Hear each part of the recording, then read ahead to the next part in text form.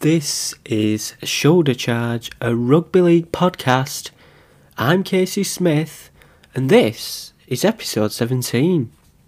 Now then, I wonder what we're going to be talking about today. Yeah, Australia and New Zealand have pulled out of the World Cup. To be honest, I think this is just the start, but I'll be discussing that a bit later on. Also, what can rugby league learn from the 100? And there's a bit about attendances and all the games from this week in rugby league. But first, my guest on the show this week is Tom Halliwell, captain of England Wheelchair Rugby League. Tom speaks about how he got into the Wheelchair Rugby League and discusses his first England call-up at just 16 and then becoming the captain of the side just recently. First though, of course I had to start off with the Rugby League World Cup and his thoughts on Australia and New Zealand pulling out. Obviously it's going to be a big blow with them being the two main international sides, and it's a lot of what a lot of fans are wanting to see. They want to see the Australians, they want to see the New Zealanders, but it is what it is really. You just have to get over it. I mean, us wheelchair players, we're just focusing on ourselves at the moment, and we're just keeping our preparations going anyway, putting that to the back of our mind, and we're going to turn up on November 11th when our first game is and be ready to play then. Yeah, do you think it is going to go ahead even without them? Yeah, I think it will. I think we're too far gone now. I can't think 2 months out from a major tournament and something that's going to break down boundaries in sporting history. I think with 2 months to go, you can't just call it quits now. I think you can't have to. Yeah. I think, to be honest, they've not consulted anybody on it clearly, because the players have come out and said we've not even been asked. And, they say, it's player welfare, but they've not asked the players, so how on earth can it be? And, it's these men in suits who want to protect the NRL, but, this tournament's supposed to be the most inclusive ever, with wheelchair and women, but it's a decision taken to protect the men's game. They've not really bothered about the women or the wheelchair. Is that what you think as well? Yeah, I feel sorry for my counterparts over in Australia and New Zealand, because obviously a lot of us wheelchair and women's players still have full-time jobs and we still work, and for the time off, for all the hard work that they've put in for these 4 years, they've booked time off to play in the tournament, and then 2 months prior to the World Cup happening, been told that it's not going on, and now you have to go back to work and say, can I have this time back? Can I have this and that? So I do feel sorry for them on that sort of front, but it's time for them to really put a statement out there, and it's up to the players now. And England, Wales, Scotland, Ireland, all those home nations and all the other nations will back the players, because we're all players, we're all part of the rugby league family, and all players look after each other. So I think if I don't think we've heard the last of this anyway. I think this is just the start of it. So I'd stay tuned if I were you, because if the players are, obviously a lot of them are going to be upset if they say, well, we're going ahead with it anyway, then they won't have any choice but to back down, in my opinion anyway. But that's that anyway, so forget about that for now. We'll start with your career then. What was your upbringing like? Many people talk about kids on Xboxes these days, and I know growing up I was on. That's all I did really, bit of football here and there, but that was about it. What was it for you? Mine were just. I mean, obviously I had a nice little dabble on the Xbox and PlayStations and stuff, but I were pretty much out all the time. So every weekend I'd be going up, playing rugby, watching the rugby, watching cricket, watching football, playing rugby with my mates, playing cricket with my mates, and I was literally out all the time. So I think that's where the love really came, because that's all I did growing up, was watching, playing, and literally breathing rugby. So my upbringing were literally just sport based, and even if I did play on the Xbox or anything, it'd be like the old rugby league games that you could have on the Xbox, or I think they had one on the Wii, which me and my cousins were absolutely obsessed with at one point, and they were all FIFA and some a little bit of college as well, but they were all just playing out and playing rugby and stuff. Yeah, so you always wanted to get into rugby league then? Yeah. I mean, I started when I was 4 years old, like playing running rugby, and my dream was to play for Leeds Rhinos and play for England. And obviously, it's not gone in that way in the running game, but in the wheelchair game, I've done that. So I've kind of lived a dream, really, playing for the Rhinos in England. But I've always wanted to grow up and play rugby as a profession and do it at a really high level, because I just loved it. Yeah. So what was you like first? Who was like the first person who like saw you and thought, he's going to be a good player? I used to be coached by Andy Lynch, who were Castleford Tigers player and obviously Hull FC, Bradford Bulls player. He coached me for a while up at Kippax Welfare, and he really was my first coach. And then it was a coach called Martin Gill. He coached me up until about maybe year seven, and then the interesting story with Martin is he coached me from about 6 to 11, and then from 13 to 18 through both running game and wheelchair game. Right. So he coached me in both. So that's an interesting story and an interesting thing, because he's always been a part of my life, and now he's not coaching, so it's interesting to see what he's doing now and what I'm doing. But I'd say early on there were a lot of coaches that said, he's good, he's fast, he's this, he's that. But I was sort of like a late bloomer when I got into high school. So that's where I had to use my brain a lot more rather than my body. So I moved clubs to Alton Raiders in year 7, and that's where I think I made the most progress, because that's where I got rugby smart. So I had Steve Fox, Mark Schofield, and David Furness. David Furness used to play pro at Cass. We got injured, so he had to retire. Steve Fox is an absolute phenomenal coach. Coached me at Alton, and he was coach at Rhinos Academy for one stage, and now I think he's at Huddersfield Giants Academy. And he's an absolute unbelievable coach. And then Mark Schofield as well, very knowledgeable person and very knowledgeable and wise person to go speak to about the sport. And all my coaches have really helped me out and sort of directed me in the way to be rugby smart and a smart kid as well. So did you get into the Leeds Rhinos Academy, or was you playing for Alton at the time?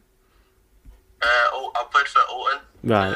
All my teammates were in the Rhinos Academy, so the likes of Jack Walker, who's now playing first team now, he were in the same team as me. There were Harvey Whiteley, Reece Chapman-Smith, Tom Hall. Literally, there were like a squad of 18 players, and I think maybe 14 got signed, so like, on academy contracts, and I wasn't one that got signed. I unfortunately missed out. But I was injured all the time with dislocated shoulders and broken feet and stuff like that, so I wasn't really too bothered, because I didn't really play, like, particularly because I dislocated my shoulder all the time. So you weren't, even though you missed out, you weren't like devastated then? No, I mean, I've always been thick-skinned and tough blood, so I knew that even if I didn't do that, it's not the end of the world really. I'm still here, still got family, I've still got this, so I wasn't too bothered. Yeah. So you obviously got an injury. To talk us through that. So how I got into the wheelchair game was I was playing rugby, running game at fullback, and their halfback put a big high kick up in the air, and I went to go catch it. Right. And caught it, and then big Mikolaj Aledski, the prop at Rhinos now, he was running through and went to go get me, and he tackled me, absolutely smashed me, and then somehow managed to break my foot. So it was quite a bad break, to be fair. It was like 2-3 months out. So my nana and stuff like that were thinking, what we're going to do with him? Like, he's he's here trapped up for 3 months not doing anything. So luckily my cousin played for the Rhinos wheelchair side. So he went, why don't you just come across and train and see how it is and do that. So I went, yeah, go on then. So I went down for one session, and as soon as I got in, I just fell in love with the sport. It was literally like it was like a calling for me. It was like a life-changing moment. Yeah. And so were you 13 at this stage then? Yeah, 13. Yeah, 13. So, you know, breaking your leg at that time, and were you not thinking, God, this is over, sort of thing? I've always had injuries, to be honest. Yeah. I'm very injury prone as a young lad. I think I've broken most of my fingers and my hands. I've dislocated shoulder a couple of times, and then breaking my foot, and I almost fractured my neck when going through just playing in the snow or something as a kid. I almost fractured my neck, but I've always been like the injury prone sort of person. Well, touch wood. It's not going to happen soon. But yeah, it was just like one of those things where I'm like, yeah, I'll just get over it and I'll come back from it stronger. I mean, I had that sort of mentality when I was 13, so. Yeah, so were you told that you pretty much, you know, because you've had the injury, were you told like maybe you won't, you know, play what you might wanted to in the running game? Well, I probably think that we were probably a really tight group at Ulven. Like we were like a family, and it was really, really tight. And I wasn't too fussed because if I'm not playing and I know one of my mates is going to get a chance and he's going to perform and he's going to take his chance well. So I wasn't really too bothered around. I mean, I was like, as long as I was there and I was with the boys and I was with my mates playing, I wasn't too bothered, to be honest, because seeing them do well really made me happy. And I like seeing my mates do well, especially now.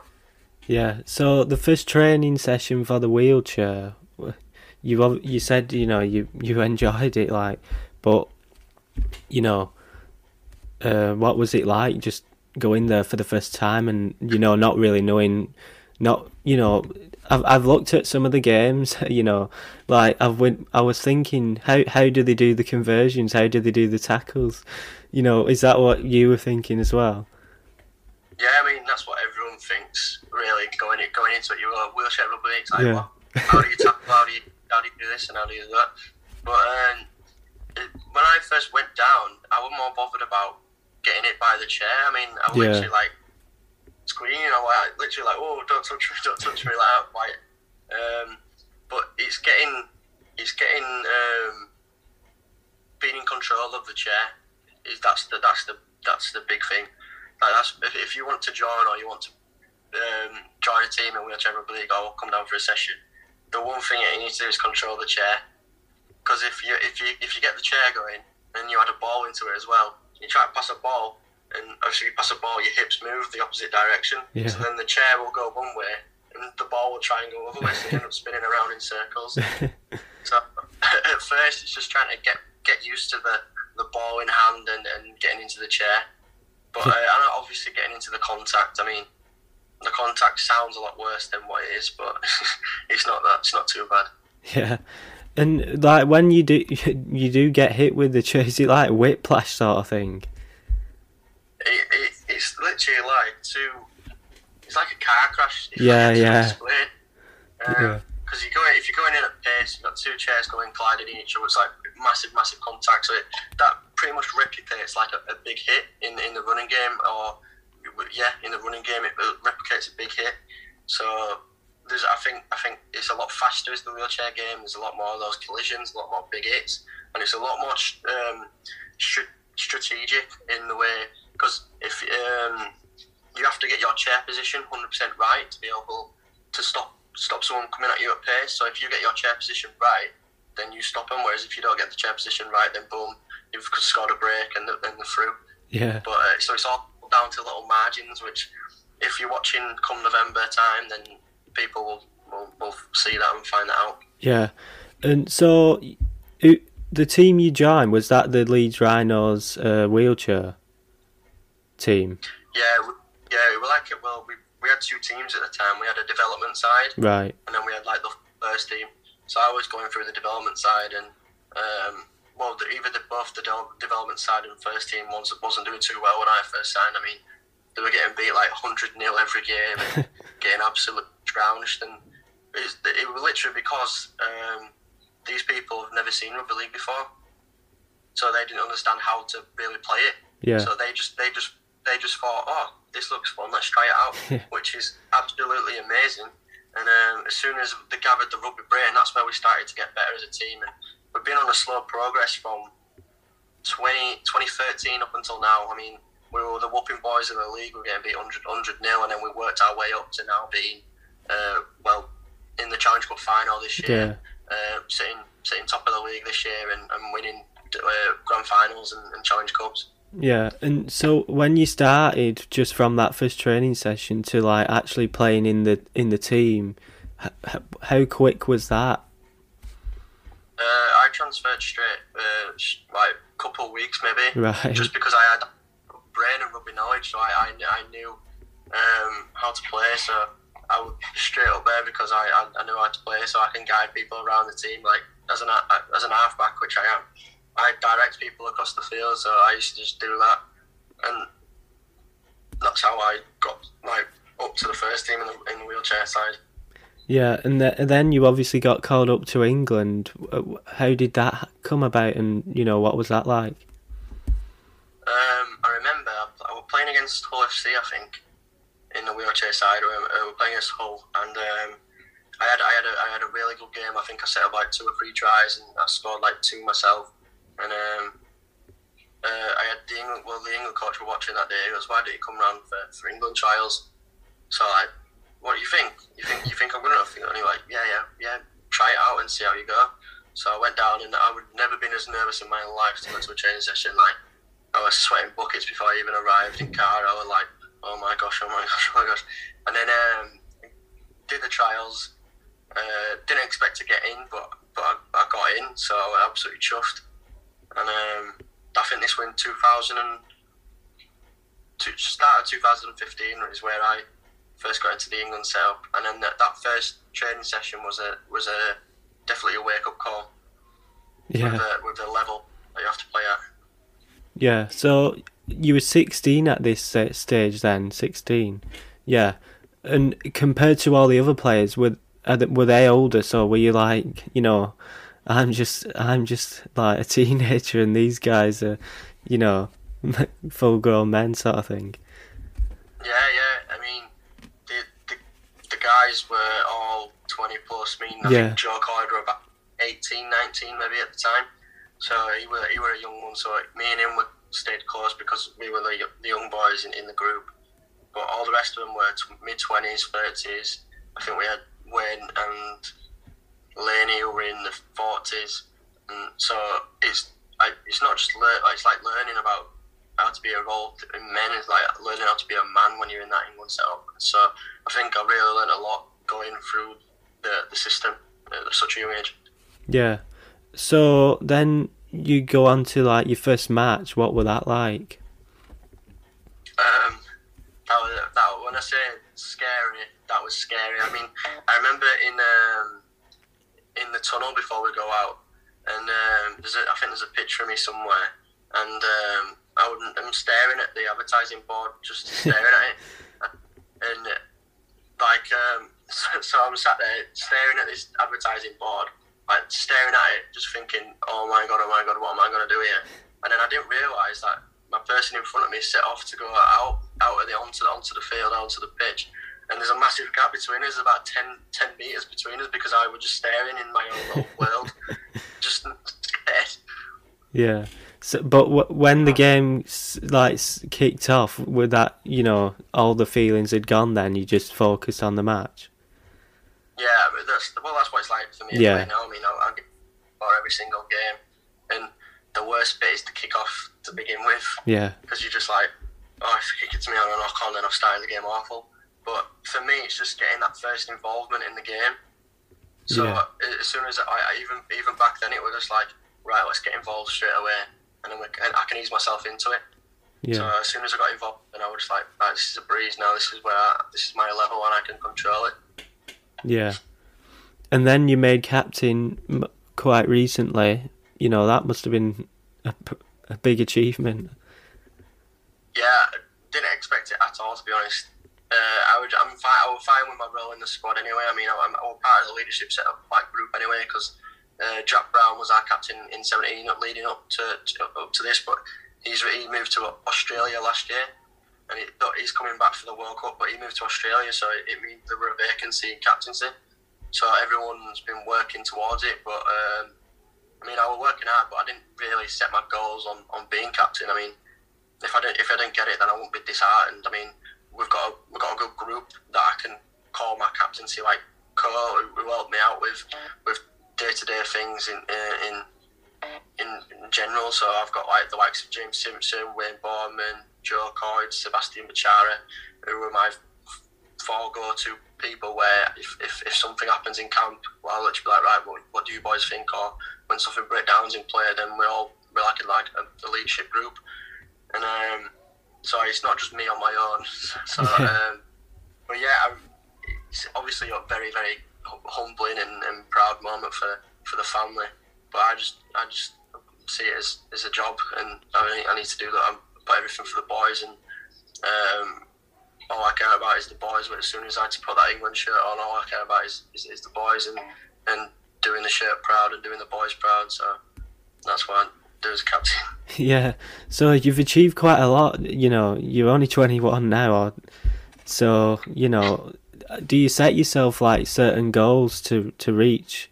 You know, a certain amount of tries, certain amount of caps. I don't really set tries. I mean, I'm not really a try scorer, to be honest. Yeah. I mean, although the Wales game sort of I scored an hat-trick.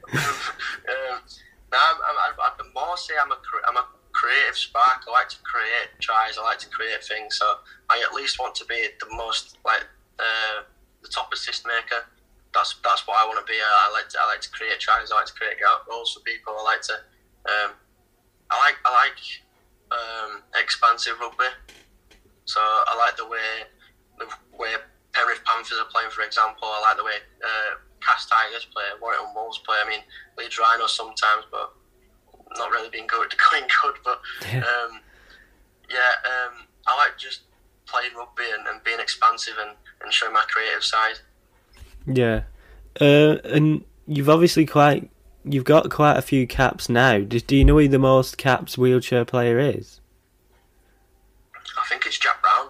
And how many has he got? He's been involved since he was about 12 or something. Right. I think he's probably got like maybe 50, 60 or like something ridiculous. Yeah. Like he's the GOAT in the wheelchair game. He's the greatest of all time, without doubt. Yeah. You might be knocking on his door soon. I don't think I could even knock on that door. Jeez, I think there's levels in this game, and he's a freak. Right. So, in terms of like anyone who wants to get into the sport, you know, tell us a bit about it and like how they can sort of participate.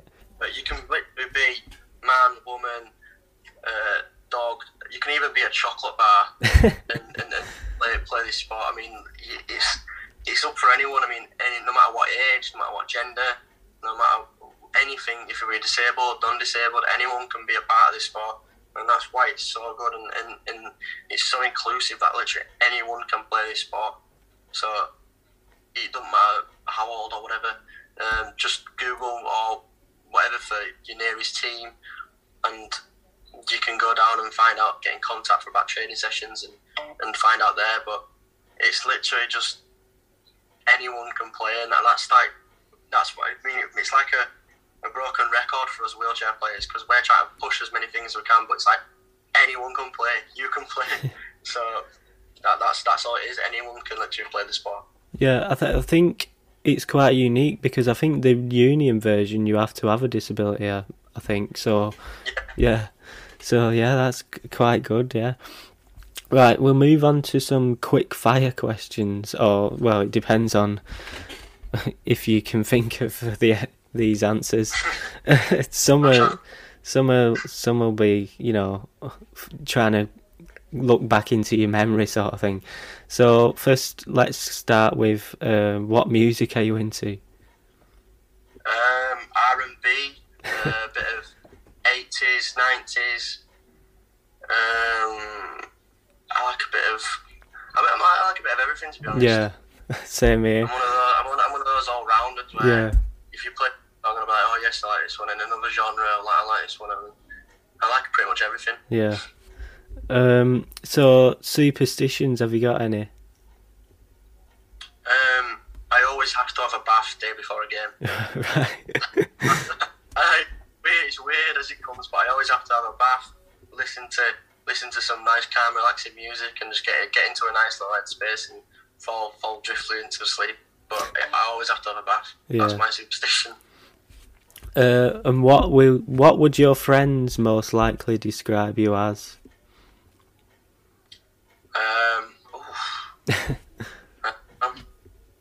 Some people say a saw, but some people say A what? a saw. A good Oh, right. I thought you said a saw. No. I'd like to say funny. I like to say I'm a funny character, so yeah.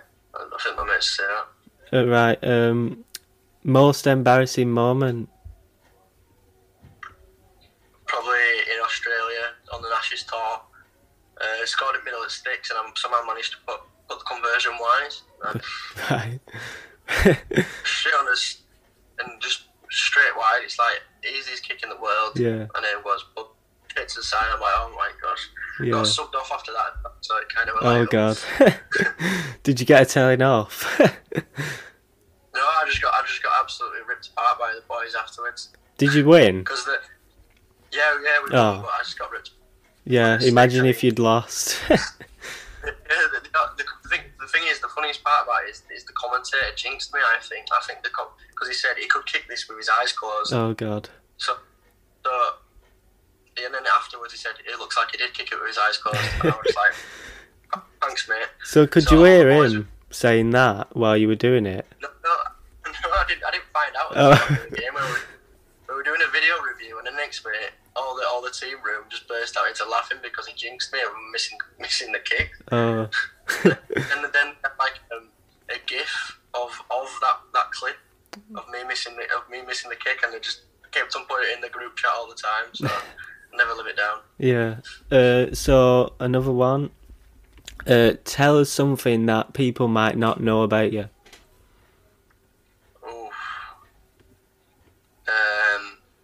I've once eaten a snail before. Oh. As in, it's not snail from the ground, not like a French snail. So one that's alive. Yeah, just straight away. I mean, I was like 4 or 5 as a kid, Right. 4-year-old.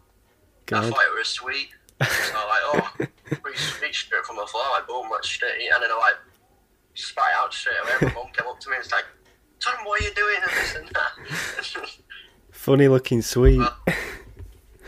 Yeah, funny. But my creative mind at 4 thought it was sweet. So you didn't like it then? No. Definitely not. Not straight away. Not fancy some snails from a French restaurant then? I'm one of those boring eaters. I mean, I just stick to what I like. I don't really go out there and fancy new sort of food. So I'll probably have to turn the snail down from past experience. What food? Chips and gravy. Chips and gravy. Well, for the World Cup, I mean, I wish it could be chips and gravy, but for World Cup, we're on a diet plan, so it's all strictly healthy food at the moment. So. Well, what kind of stuff? Couscous and all that? A little bit of couscous. More recently, it's just tuna, chicken, rice, bit of pasta, loads of veg. And what else? Just loads of water as well. Yes. That's what my life consists of. Right. Not much variety then. Not much flavour either. You can do a lot of things with that. I mean, if you add the spices to it, it's sort of a taste every day. And a lot of salmon and a lot of fish as well. Can't forget salmon. Do you like avocado? Oh, no. No. I Yeah. can't stand it. It's all the rage these days. People putting it on toast for breakfast, and I'm like, what are you doing? And everything. Yeah. Look at me.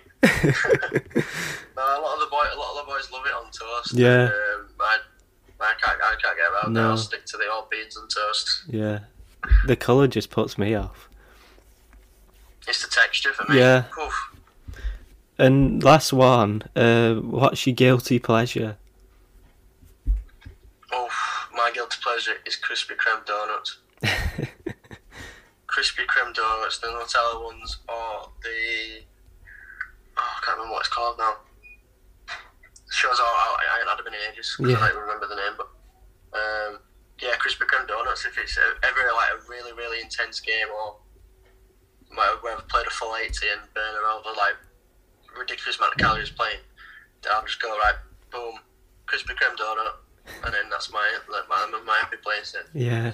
I quite like the loaded milkshakes with all sorts of chocolate and cream. Oh, Nathan Collins in our team, oh my gosh, he is a milkshake lover. Yeah. We were on an England camp last week, and I swear every single day he ordered a Uber Eats milkshake to come to the hotel.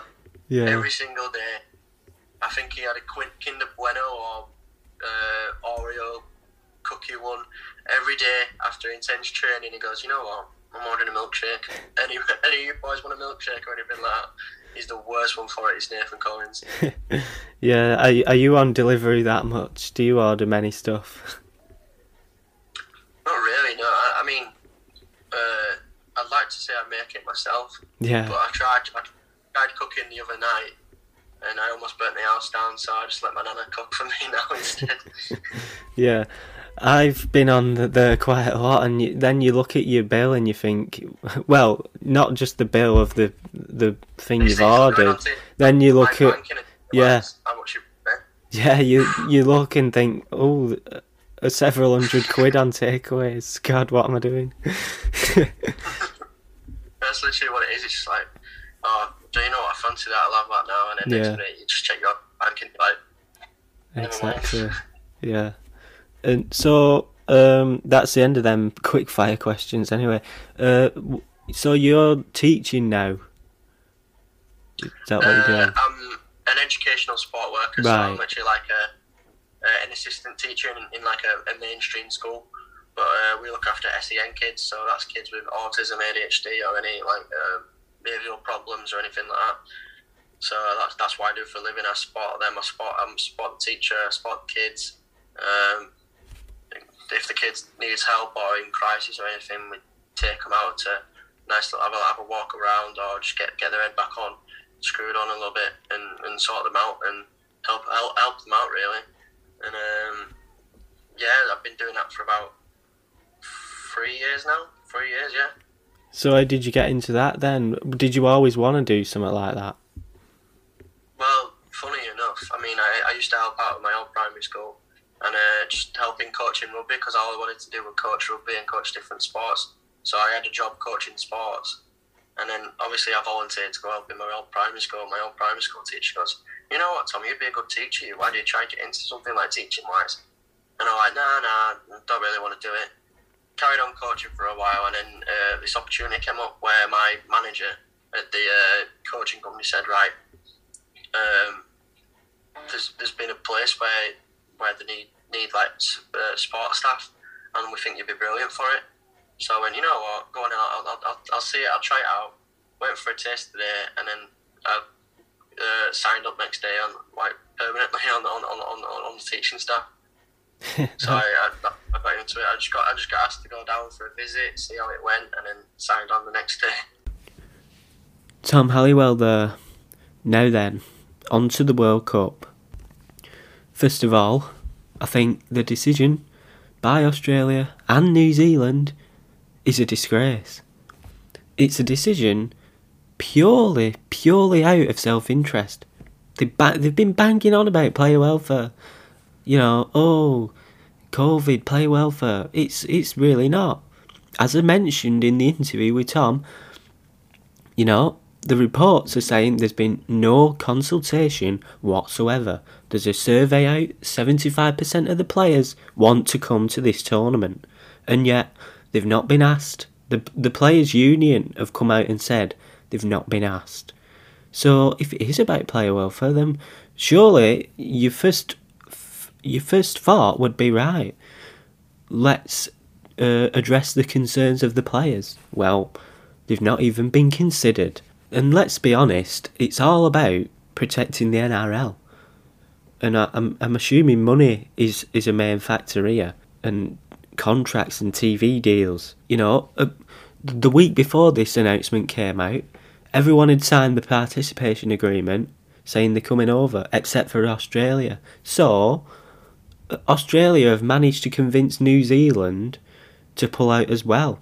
Now, I wonder what the discussions were there, because a week before that, New Zealand were quite happy about player welfare concerns, and they were quite happy to come over. And then 1 week later, suddenly, oh no, we can't come over because of player welfare. I'm really sorry. Well, something is not quite right there, really, is it? I wonder what's changed. Let's be honest, the tournament, it's got to go ahead. It really has to. You know, Australia and New Zealand being out of it, it's a big blow. But for me, if they don't want to participate in International Rugby League, then fine. You know, they'll get left behind, I'm afraid.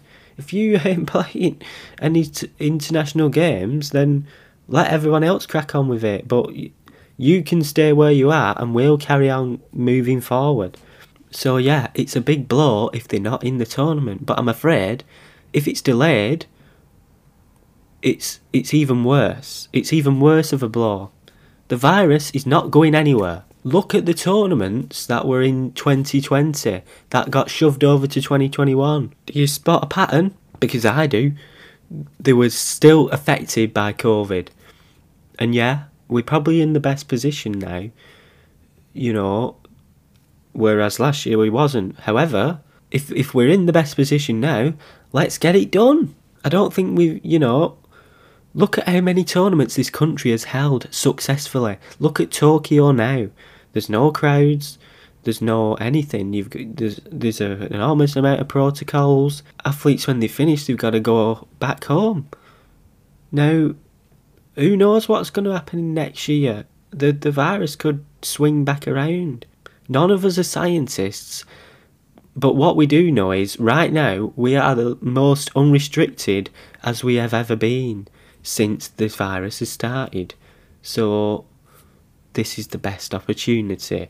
Full capacity crowds are returning. If you kick the can down the road, we're just going to be having the same discussion again. Did Australia say they're not even doing any flights for God knows how many years as well? So this is going to last for ages. If we push it back, this tournament will never be played.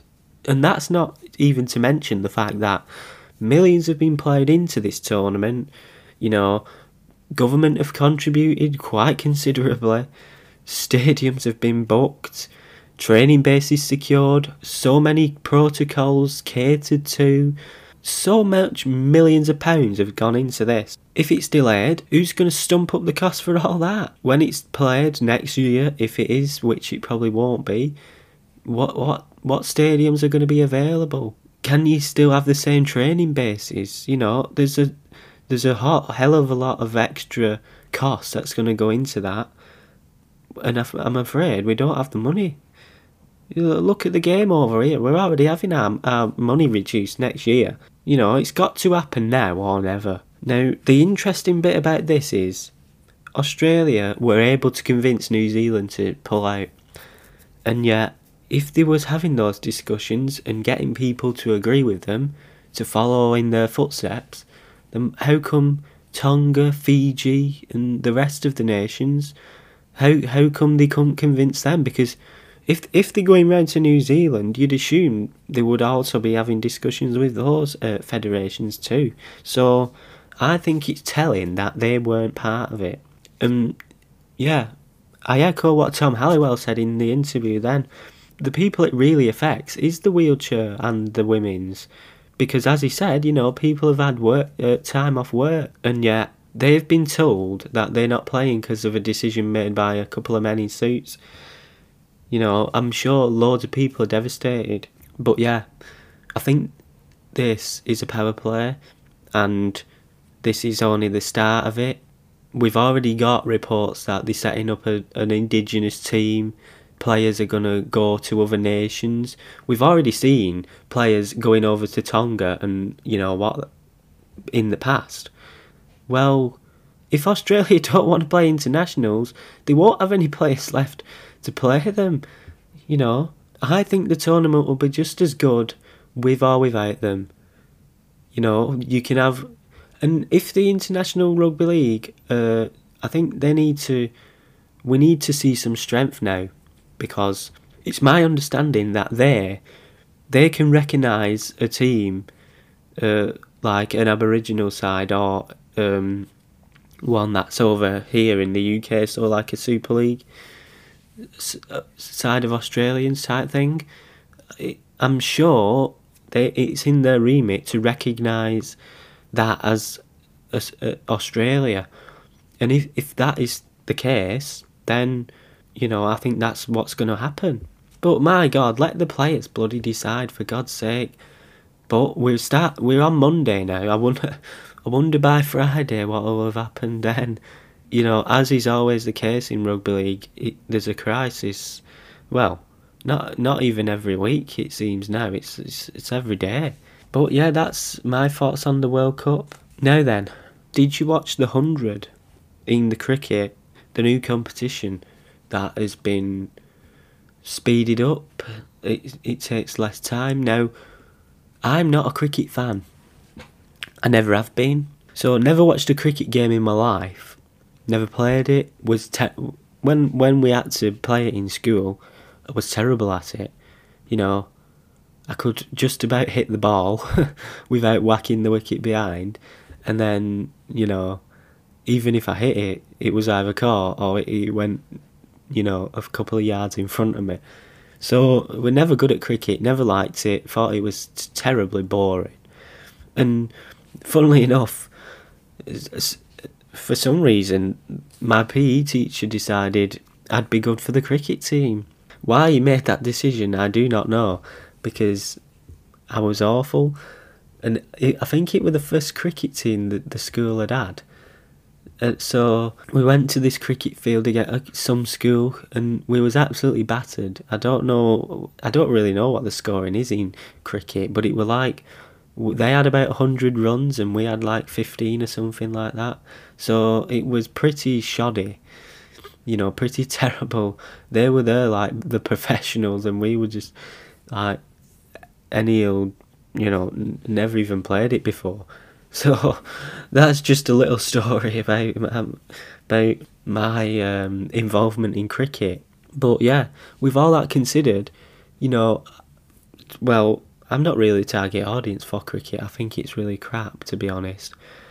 But I was there watching it. I watched about half an hour's worth and then switched on the darts. I might have watched the whole thing if it weren't for darts, but, I'd rather watch darts. But a hell of a lot of money has been put into that tournament to, attract new audiences, and it's all this young people these days, isn't it? Everyone seems to want young people, every single sector, it seems, which is, even for me as 22 years old, it's slightly frustrating. So yeah, the start of it, I thought, God, is this like CBBC covering the cricket? That's how it felt like with the when that Greg James was on discussing it all. It felt a bit CBBC standard, but and then when it kicked off, I think they got quite some good figures as well. But watching it, to be honest, I didn't really have a clue what was going on. The referee didn't even know what was going on either. I think they said a certain rule, and then she had to say, "Oh, sorry, no, it's not that." And I thought, God, if the referee doesn't even know what's going on, then any of us don't know either. And then after 5 balls, they kept shoving up some white card, and I was like, what's going on here? But I guess that doesn't really matter, to be honest. That is not the point of it, because several millions of quid have been put into this, and they've been able to attract people who wouldn't be interested in it.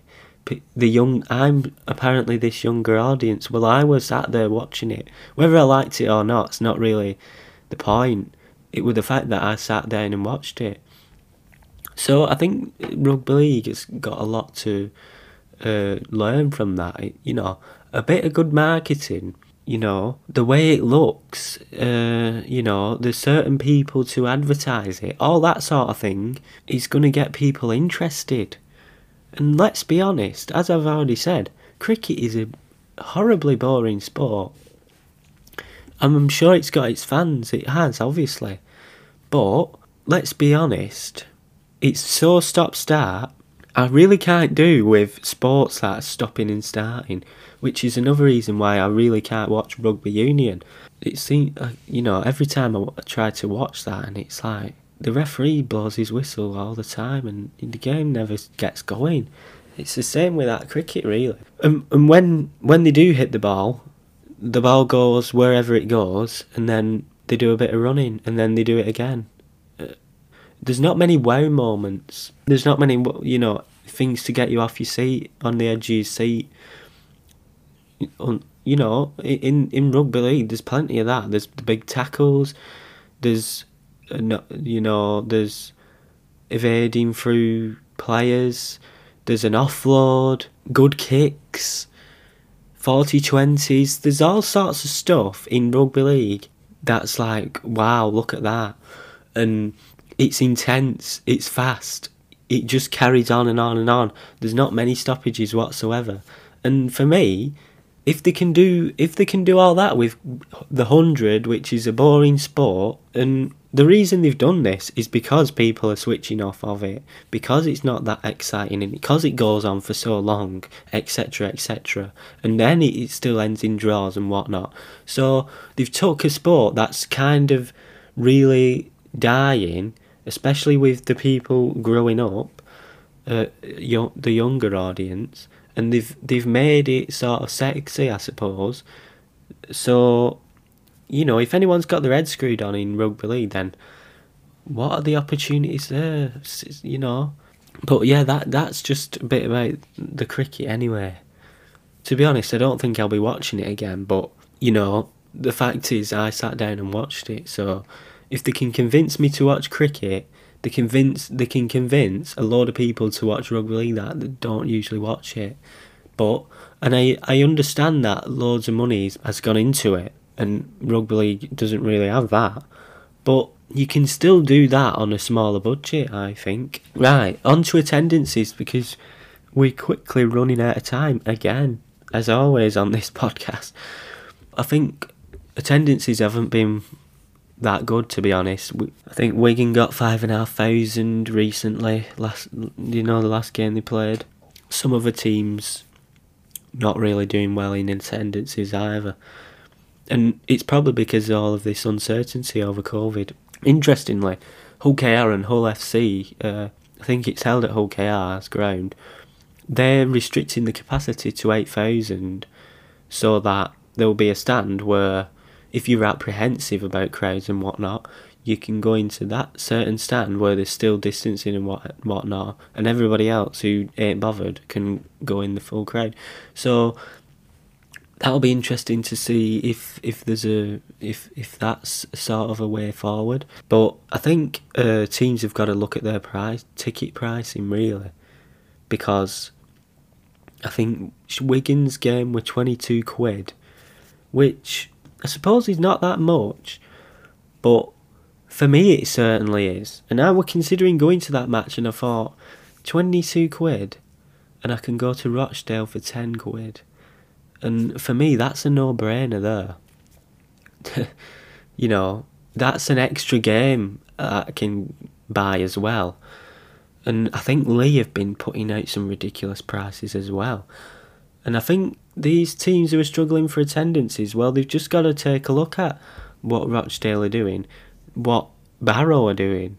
You know, they're getting quite big attendances, and whilst it might be lower than what Super League has, in terms of their average, it's way above that. So make it affordable and people might come. That's just my opinion anyway. Right, there's barely any time to discuss the fixtures. Although there's not that many anyway, because we've had more postponements and we got more next week.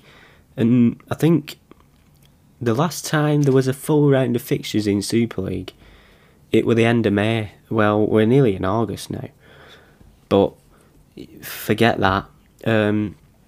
Catalans beat Hull KR 32 points to 30. Just a bit about Hull KR. Well done to them for stepping in and deciding to go to Catalan Dragons when they weren't even down to play them. And even, you know, they were winning it quite. You know, they scored loads of points, but Catalan Dragons came back. So unlucky to Hull KR. Well done to them for going to France anyway. Leeds beat Salford 38 points to 16. Quite a bit of indiscipline again from Salford. They're going to have to work on that. Leeds 38 points. I don't think they've scored that much this year. So I suppose that's a win. That's a good win for them. Wigan 25 points to 12. I think Wigan could have got more points than that. I don't know. I think they not score in the second half, so an okay performance. Although I think when they've faced Wakefield before, in the past, they've lost a few times, so they beat them. So I suppose, you know.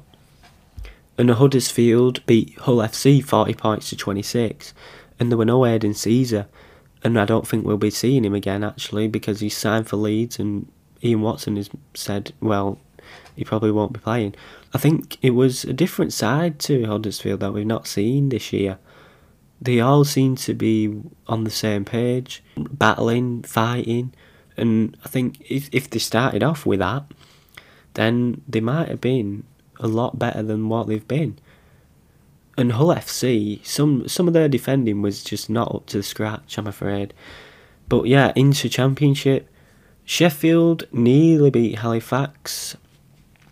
Great performance, I suppose. You know, Halifax had been top notch, but it weren't to be. Batley beat Newcastle 42 points to 12. Featherstone came from behind to beat Bradford. Whitehaven beat Oldham.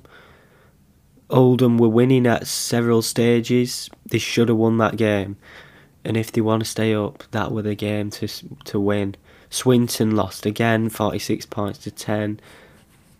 I'm afraid I can't see past Oldham and Swinton going down this year. London beat West Wales. West Wales ran them close, so well done to West Wales, I suppose. Hunslet drew to Keighley, and Barrow won again, 40 points to 12 against Coventry. That was it for this week. Now, in terms of the weeks coming up, there's some good guests on. Next week, we've got the new Wigan signing, Abbas Miski, who's a Lebanon international player. You'll be listening to his story. The week after that, we've got the new signing for Sheffield Eagles, Ollie Butterworth. He's been in the army. He's also been part of the GB bobsleigh team. So, you know, I'm sure that's going to be a good listen. That'll be the week after that. So, if I were you, I'd stay tuned. See you next week.